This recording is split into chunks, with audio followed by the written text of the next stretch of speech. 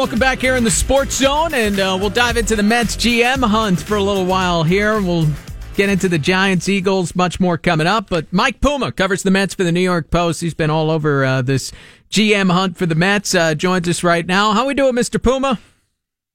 Pete, I'm terrific. Good. So what's new today? A new name to add to the list here for the Mets?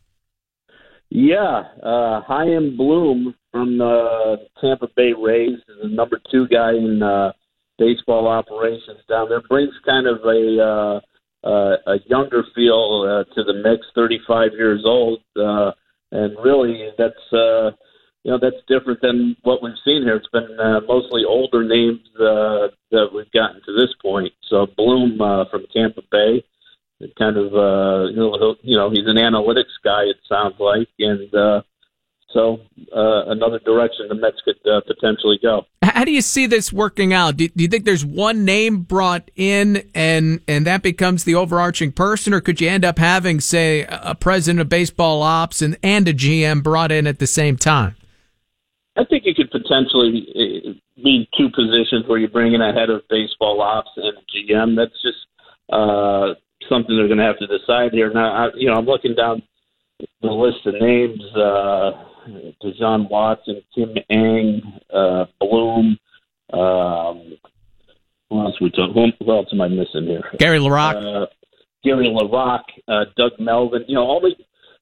Doug Melvin's been a GM out of that group, so he might be the one where if you bring him in, you make him a head of baseball ops or something like that. I think the others, because they haven't been the number 1 person before, or you're probably more looking at a situation where they're brought in as the GM. What might be attractive about Bloom beyond the obvious? The Rays, they've been ahead of the curve in a lot of different areas in the time Bloom has been there, even though he's only 35, 14 years in that organization. 14 years, Yale University graduate. I was just looking at his bio a few minutes ago. I think he majored in Latin, I saw. So that'll come in handy. Yeah. You know what? I took 3 years of Latin in high school and then a couple of semesters in college. I find it very helpful. But, crosswords? No, just writing my stories every day. So many words based on Latin. But you look at when you're talking about that Tampa Bay front office, you're really looking at a situation where they haven't had a lot of money to work with, and they managed to keep the team competitive, and they're very highly analytics based. We're talking again, Mike Puma of the New York Post right now. Is it just a better sign that somebody who, granted, isn't a GM in Tampa, but is willing to at least have the meeting with the Mets and get a feel for this job? Because it feels like they've been rejected, but from some of those kinds of candidates over the last couple of weeks. Yeah, I think it's a positive sign, and he's interviewed for a couple of jobs before, Milwaukee and Philadelphia in recent years. I think he turned down a chance to interview with Arizona at one point. So, listen, there's only 30 of these jobs, and sure, maybe it's not quote unquote attractive job right now, but there's only 30 of them, and there's enough people out there interested. Now, are you going to get the highest end guys? Probably not. But you know what? There's a lot of smart people working in this game, and I think Bloom fits into that category. You reported last night Tony La Russa made an overture to the Mets on someone's behalf. He did. Tony La Russa is a big Gary LaRocque guy. Loves Gary LaRocque. Couldn't say enough good things about him. Now, La Russa knows LaRocque from St. Louis, where LaRocque was just kind of getting there when La Russa was finishing up there as manager. But then La Russa went to Arizona, where he was running the show out there for a while, talked to LaRocque for the GM job, was very impressed with him. Ultimately, they hired Dave Stewart for that job. He wanted to hire LaRocque for what he considered an equal job to the GM, but the Cardinals denied permission for them to go that route because it wasn't technically it wasn't a promotion on the scale as the Cardinals saw it, so they denied permission. And but Tony La Russa likes Gary LaRocque a lot. And this is the first round of interviews for the Mets with the potential candidates. How long do you expect this first round to go on? I think we're near the close here. I think by tomorrow or Friday they'll be done with the first round. Although I am told that it could spill into early next week, but I think we'll get into those second round of interviews next week, and that's when Fred Wilpon is going to get involved in the process, and ultimately, it's his call who's going to be the next GM of the Mets. And I would think that's a very different interview, doing one with John Ricco and Jeff Wilpon, and then trying to have Fred on board as well. You got to be balanced, or at least be able to talk to people with some different philosophies about the game, right? Yeah, and that's the thing. I think Jeff Wilpon and John Ricco are both younger guys. They're in their 40s, early 50s. And Fred Wilpon now comes from a different generation, and he's more of more old school, as we've said. He's kind of looking. I think he still leans toward wanting a candidate with experience in player development and scouting. But you know what? I think he's also open. He could probably get blown away by the right candidate, like Mickey Callaway. That's what happened with Mickey Callaway. Last year the Mets did the whole managerial search. They fully expected it to go 2 rounds. Mickey Callaway came in the first round. Now, Fred Wilpon was involved right from the beginning in that search. Mm-hmm. Mickey Callaway came in the first round, and they said, "Hey, we got our guy here." So, anything can happen when you get these people in front of Fred Wilpon. Remember Art Howe? Art Howe lit up the room. And then they battled night after night after night with Art Howe. We're talking again with Mike Puma of the New York Post. What sense do you have of the names that are public right now? Is that close to a complete list of everybody the Mets have interviewed? I think it's pretty close now. I saw Mike Chernoff's name floating out there today, and he's the Indians GM, and I think there's some interest there on the Mets. I don't know how interested he is. They may have spoken on the phone. I don't think he's been in for an interview, but he may be another name that joins the mix. But I think we're pretty close to a complete list here. 5, 6, maybe there's a 7th. I don't know, but we're winding down here. I think. Toward the end of the first round. I know one of the names that's generated a lot of attention is Kim Ng, who's been working for Major League Baseball for quite a few years now. What do you hear about her background and what would there be any concern that she hasn't been with a team in recent seasons? I don't think that's too much of a concern. Remember now when the Mets hired Sandy Alderson, he came right from the commissioner's office, and he had been. At that point, he'd been removed from the Padres for a few years. So I don't think that's a big deal. And Kim Ng, she has, as has been pointed out to me, she's got big market experience. She was with the White Sox, and she was with the Yankees, with the Dodgers, and she's done a lot of stuff in all those organizations. With player development, she knows analytics. I think she's a very impressive candidate. Certainly, you can certainly put her resume up against anybody's in this mix. Certainly. Is there any kind of front runner you get a feel of thus far? Or too early to call? The other day I said I thought it was Gary LaRocque, just because I know there's a lot of people in the organization kind of pulling for him, and I think Fred Wilpon likes him a lot, but. I'm not so sure he's a clear front runner at this point. I think LaRocque. It could be Melvin. It could be Kim Ng. If I had to pick 3 right now, I would pick those 3 I just mentioned as probably somewhere on equal footing. Kim Ng, Gary LaRocque, and Doug Melvin. All right. Mike Puma of the New York Post. Appreciate your coverage of this. Everybody check it out, NY Post. And good luck to your Giants tomorrow, Puma. The season's on the line. Season is on the line. NFC East is wide open, so just get a little winning streak going and see what happens. It'll all be okay. Was Lil Wayne sitting next to you for this interview? He's not. No. Who do you got? If you would have someone next to you, who would it be? You get one music star next to you in an interview. One music, does it have to be a living music star? I'm a big Sinatra guy, so. Oh, okay. Sinatra next to me, I mean, good one. Nodding along. I like that. Puma and Sinatra, giving hot takes. Thanks, Mike.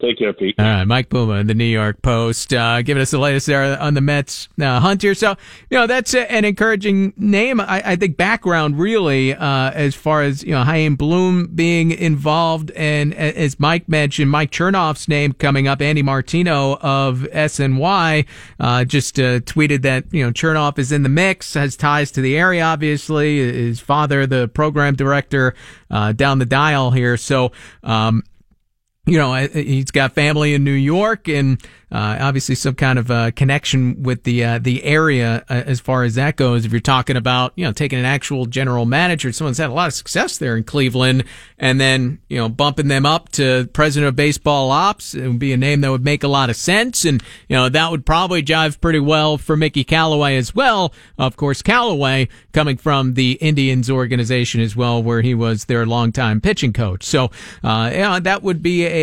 seamless transition, but again, those questions about the Mets, we talked with Steve Phillips the other night about the chain of command, and, are you going to be put in a situation to make the final decisions, to have autonomy and, have, the organization run essentially the way that you desire and the best way that you see fit in order to win some games. So these are all, part of the questions that surround the Mets. But I think today, much more encouraging in terms of getting some, diversity in these candidates, and some younger people involved, some more analytically based people involved, and at least, have them open to, looking at the organization and vice versa and getting a feel for what their ideas might be. Even if you don't hire them, maybe they do, give you an idea or a plan for the organization that, makes a little bit of sense, or makes you more open to going in that kind of direction down the line. So I think, that's something that you want. And they said they would have a variety of candidates, and I don't think there's anybody quite non-traditional in the mix right now. But, we didn't hear Casey Close's name or Brody Van Wagenen, a couple of player agents that have been mentioned at various times. But certainly due diligence being done at the moment here by the Mets. 800-321-0710, the number. Again, 800-321-0710. We'll get into Giants-Eagles, some of the keys in that game coming up a little bit later on in the show, and as well as what the Mets and to some degree the Yankees have to look ahead of as we hit the hot stove portion of the baseball season here in mid-October, with both the Mets and Yankees now done for the season. This is Sports Zone with Pete McCarthy on the Voice of New York, 710 WOR. We're back in the WOR Sports Zone with Pete McCarthy.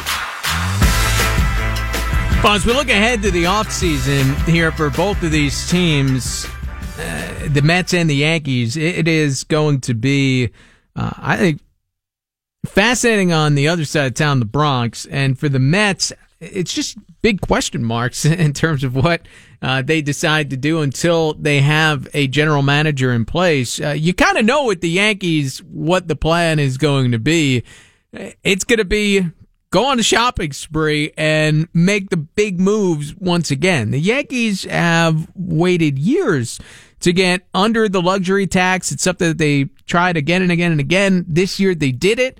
So now they don't have to pay as high a penalty if they do go over $206 million of their payroll this upcoming season.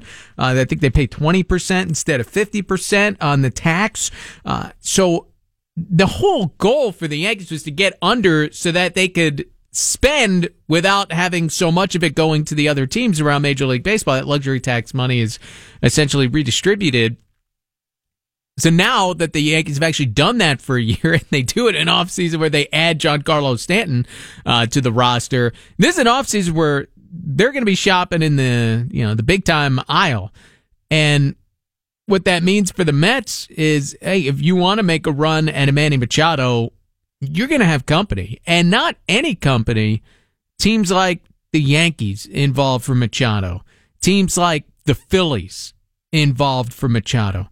Ultimately, I think Harper will end up in Philadelphia. That's what I think is going to happen here. The Phillies are going to make a big run. Harper fits their team better than he does anywhere else, and he might fit that city better than you might think. And he's been kind of all over the place down the stretch this season in terms of his moods, and he wasn't hustling in series against the Mets, but he was angry on himself at the same time, and there's just some, I think, questionable behavior. Certainly not that of a guy who's going to get paid $300+ million to become a leader of your franchise, but in Philadelphia, some of that stuff plays. So that might end up being a good spot for him. They could put him in right field. They have that spot open essentially, and they'd have a tremendous lineup. And the Phillies, one thing that ownership group has done, and they did it when they had the core of Utley, Howard, Rollins, they went out and spent. In that case, they spent on pitching and brought in Roy Halladay and Cliff Lee and Roy Oswalt and all of those guys at various times and put together a tremendous pitching staff. The Phillies have done that. The Phillies are not afraid to make some big moves, run that payroll up when the window opens. And the window is wide open for Philadelphia right now, as they showed early in this season, or the first, 85% of this season, and then obviously fell apart down the stretch. And then the Yankees, they're going to be in it big time. So, the Mets, right off the bat, we're all going to be looking at Machado. Machado's a terrific fit for the Mets, too. They need a big right-handed bat to fit next to Conforto, with Yoenis Cespedes questionable at the very least for next season. You really can't depend on him for anything coming off multiple heel surgeries. So now you look at Machado as an option for the Mets, but you have a lot of competition out there.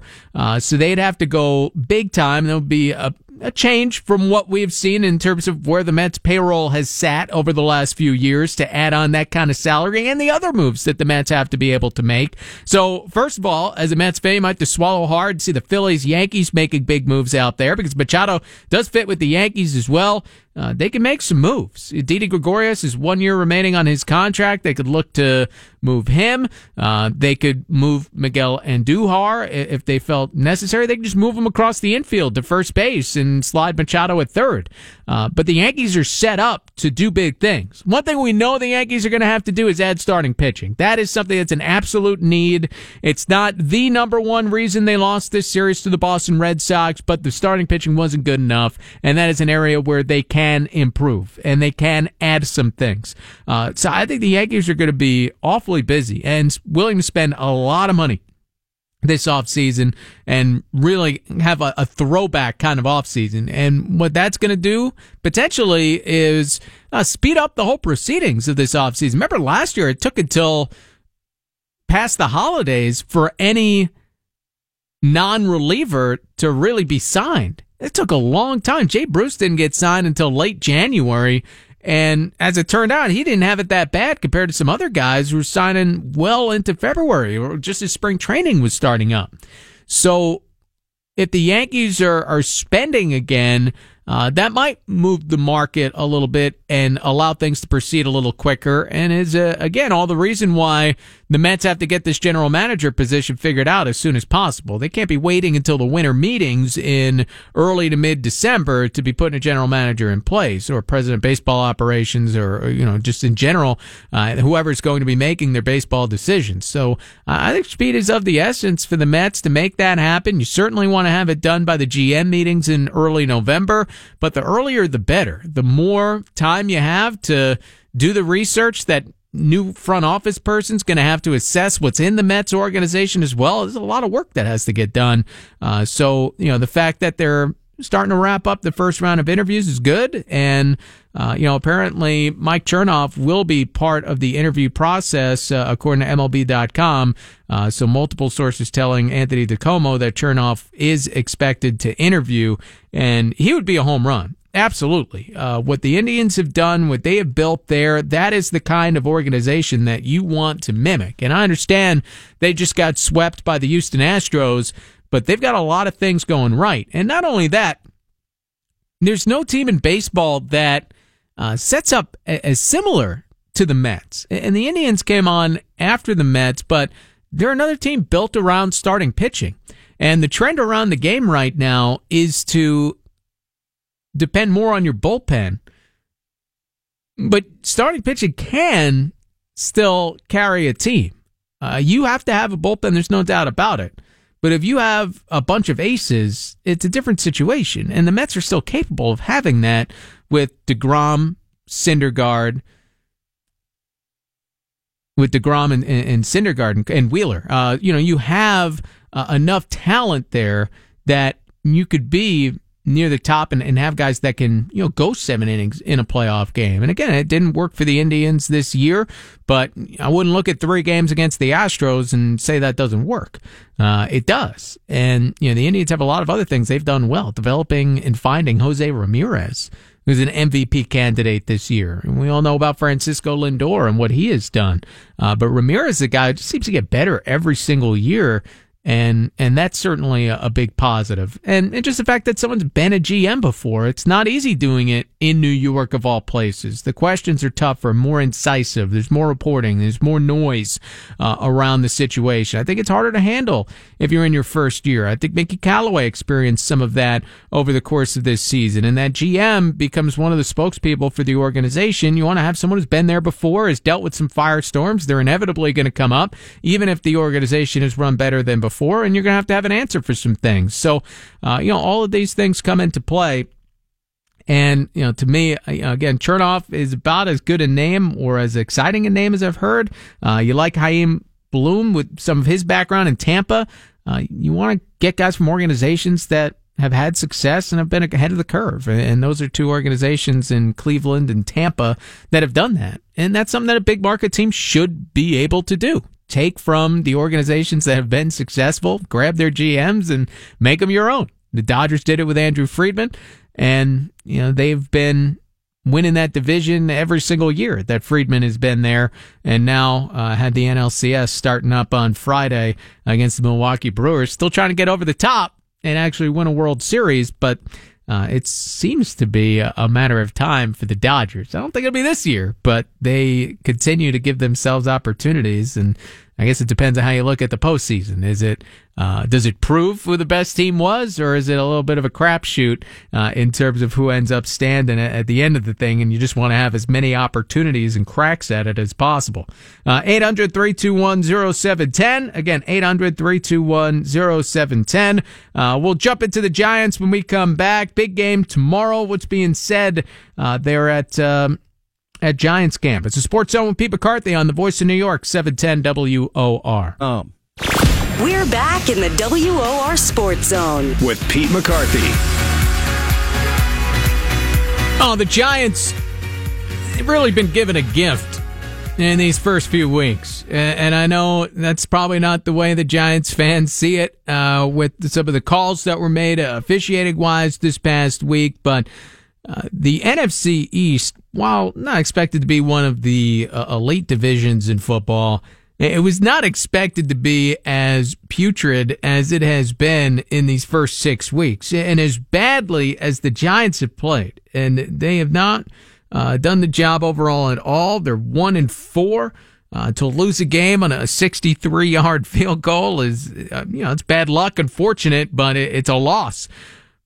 But there's still opportunity because this division is just so bad. And you have Washington in first place, but really exposed on Monday Night Football by Drew Brees and the Saints as being who the Redskins, we all thought they were. The Dallas Cowboys, major issues. They have no receivers to go to.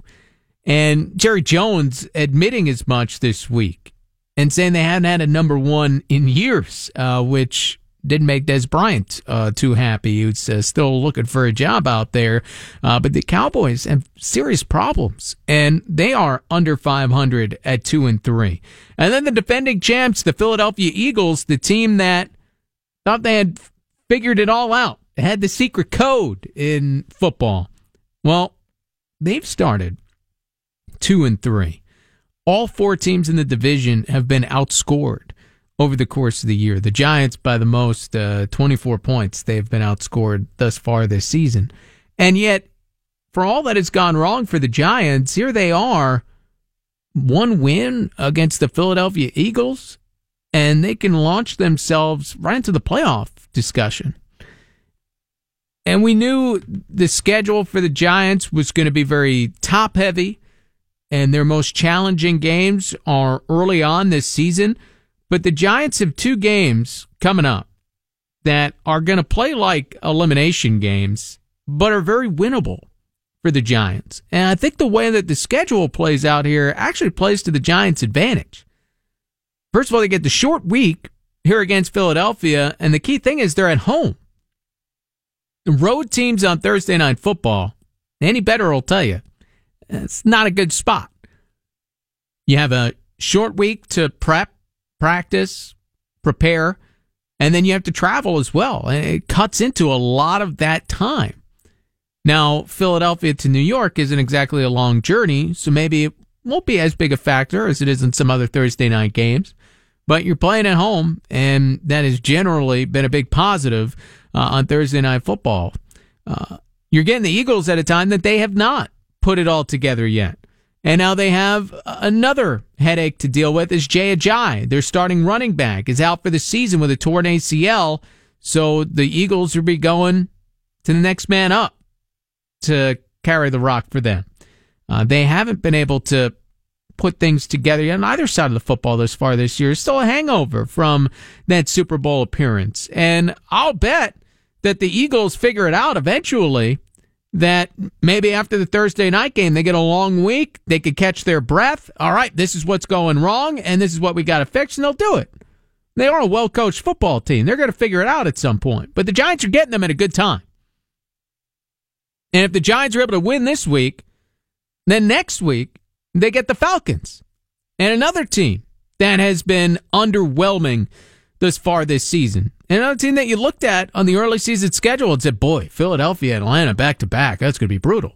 But right now, even for a team like the Giants, you can see them winning these 2 games. And you pull those off, you're in a great spot, and then the schedule starts to ease up a bit. But these games are going to feel like playoff games, because it's not just the Giants playing for their survival. To some degree, it's the Eagles, maybe not survival for their season, but they don't want to be falling any further, and they don't want to give any life to the Giants here. And then the Falcons probably will be playing for their lives next week, but at least for the Giants, they'll have a long week. They'll have that full week and a half to prepare. It's almost like coming off a bye after those Thursday night appearances. So I think the way the schedule sets up is pretty nice for Big Blue. And there can't be excuses if they can't buck it up and get it together tomorrow. They have to. And they have some things in place for that to happen. And they've been fortunate that the division is played out in the way that it has, and that they could still squint and see a path to getting into the postseason. They did play a lot better offensively on Sunday. You got to give them credit for that. Against Carolina, good football team. They were actually able to throw the ball downfield. The offensive line gave Eli Manning some time. It wasn't perfect. It wasn't close to perfect. But you had a muffed punt go against you for a touchdown, a 63-yard field goal. There were some fluky points put up by the Carolina Panthers, the kinds of things that you wouldn't expect to be a factor once again. So I do think some things set up here for the Giants, and this should be thanking, their lucky stars that they are in this position, still in a decent position with how disappointing these first 5 weeks have been. And if they're going to rally, it better start tomorrow night, because if you're going to lose to the Eagles and then you're going to get a desperate Falcons team and you can't make hay against those teams, suddenly you're 1-6. I mean, it doesn't even matter if you run the table and you start falling to that record. Even in the thus far abysmal NFC East. So it's a huge game tomorrow. Odell Beckham Jr. will be, I gotta think, ramped up for this one. he's trying to tell everybody that the Giants are stronger for having gone through basically what he put them through this weekend. That they came together after he issued a heartfelt apology to the team on Saturday night. And that he's trying to change the culture and that guys are tired of losing. And quite a few players have echoed that. When he feels and felt coming out of Sunday night that Carolina game is going to be the turning point. Well, he's going to have to be one of the guys that proves it. And it's hard for a receiver to just put his will over a game. You depend on too many other pieces. You need the offensive line to give the quarterback time to get you downfield. You need the quarterback to make accurate throws and give you a chance. There's only so much you could do. But he is the Giants' best weapon, and they need him to be great. They need his offensive line to step up. They need to rally up as a whole. And they got to find a way tomorrow. But you can squint and see how it does turn around for the Giants. But it's got to start now. There's no more waiting around. 800-321-0710. Again, 800-321-0710. We'll take a quick break. We'll have some oddities coming up in the 8 o'clock hour. Always have some fun with that. And among them, how about Dominic Smith, the Mets first baseman, showing up, played some softball in New York City yesterday against just some people playing some games. We'll get the lowdown on that coming up in the 8 o'clock hour. Sports Zone with Pete McCarthy on the Voice of New York, 710 WOR. You're in the WOR Sports Zone with Pete McCarthy.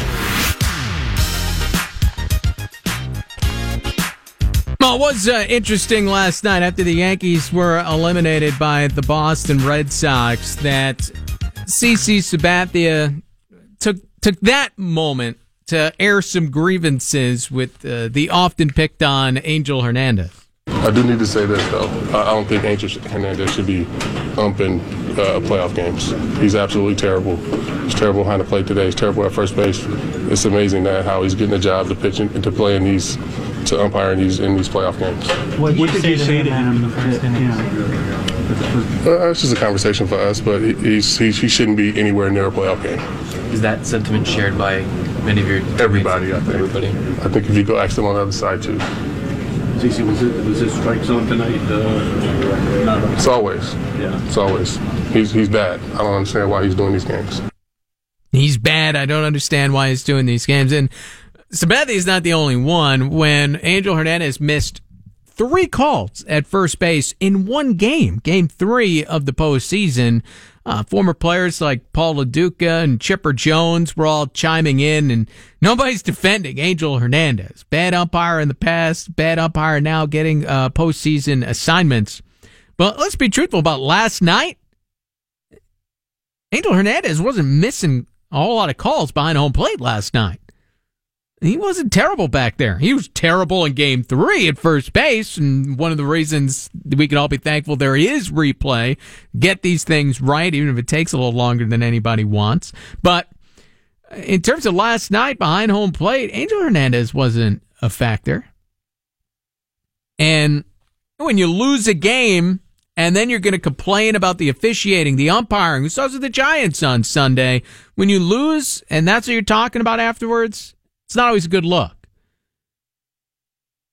If you win and you want to take some shots, saw Mike Tomlin of the Steelers do that this weekend. Hey, go to town. Because at least we all know, well, it's not being a sore loser. I think you have more impact if you win the game and say something about the umpire. Sometimes it sounds like a loser's lament. I think last night, if you're judging Angel Hernandez on last night, that's a loser's lament. That is not... I didn't see anything that Angel Hernandez was obviously missing beyond what we're typically arguing about behind home plate. He wasn't especially bad. I'm sure he missed some calls, balls and strikes, but nothing egregious. Rick Porcello, who was the winning pitcher, he certainly didn't see anything egregious. Throw the ball over the plate, CC. I thought Angel Hernandez called a good game. You got to put the ball over the white part of the plate, and then you get strikes called.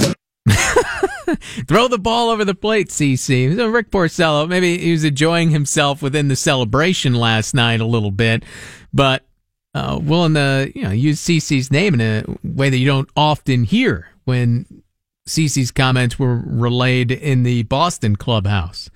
That is something, though, that I do think you got an inkling of yesterday, and we talked about this quite a bit during the show, that the Yankees and Red Sox, while it's the historic rivalry, and we know the fan bases will get into it and bring a certain atmosphere to the games, that the players didn't share that. That they don't have the same history. There's no dislike between Aaron Judge and Mookie Betts or JD Martinez, and there's no reason for these guys to really dislike each other yet. And that will build. It built last night with Porcello snapping at CeCe. And who knows if CeCe Sabathia is around next year in the Bronx, but something that maybe some of the Yankee players remember. The Red Sox players, they make a big deal of Aaron Judge blaring New York, New York as he was leaving Fenway Park after Game 2. They didn't bring it up at all. But when it was time to celebrate in the Red Sox clubhouse, what was on the speakers? Frank Sinatra, New York, New York. So you do have the buildup maybe of a little dislike between those two teams. And Yankees, Red Sox is always kind of thrust upon us, but I think you're talking about Yankees, Astros, Red Sox, Astros, any teams that are going to be meeting up in the foreseeable future in the playoffs, you like there to be some history and a genuine dislike. I think it's going to build up with the Astros, starting up in a big way with this ALCS. They are not the most popular team across the league.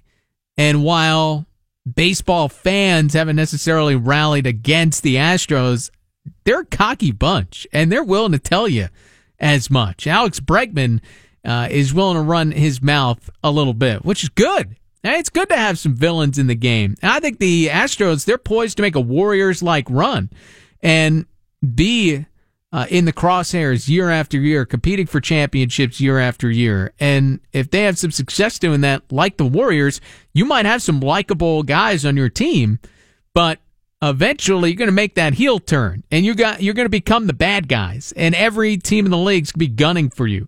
And I think that is starting to happen with the Astros and will happen as these playoffs go along. Well, it's going to be a fun matchup against the Red Sox in the ALCS, but the game's more exciting when you do have some genuine rivalries, when the Mets are getting chippy with the Philadelphia Phillies, right?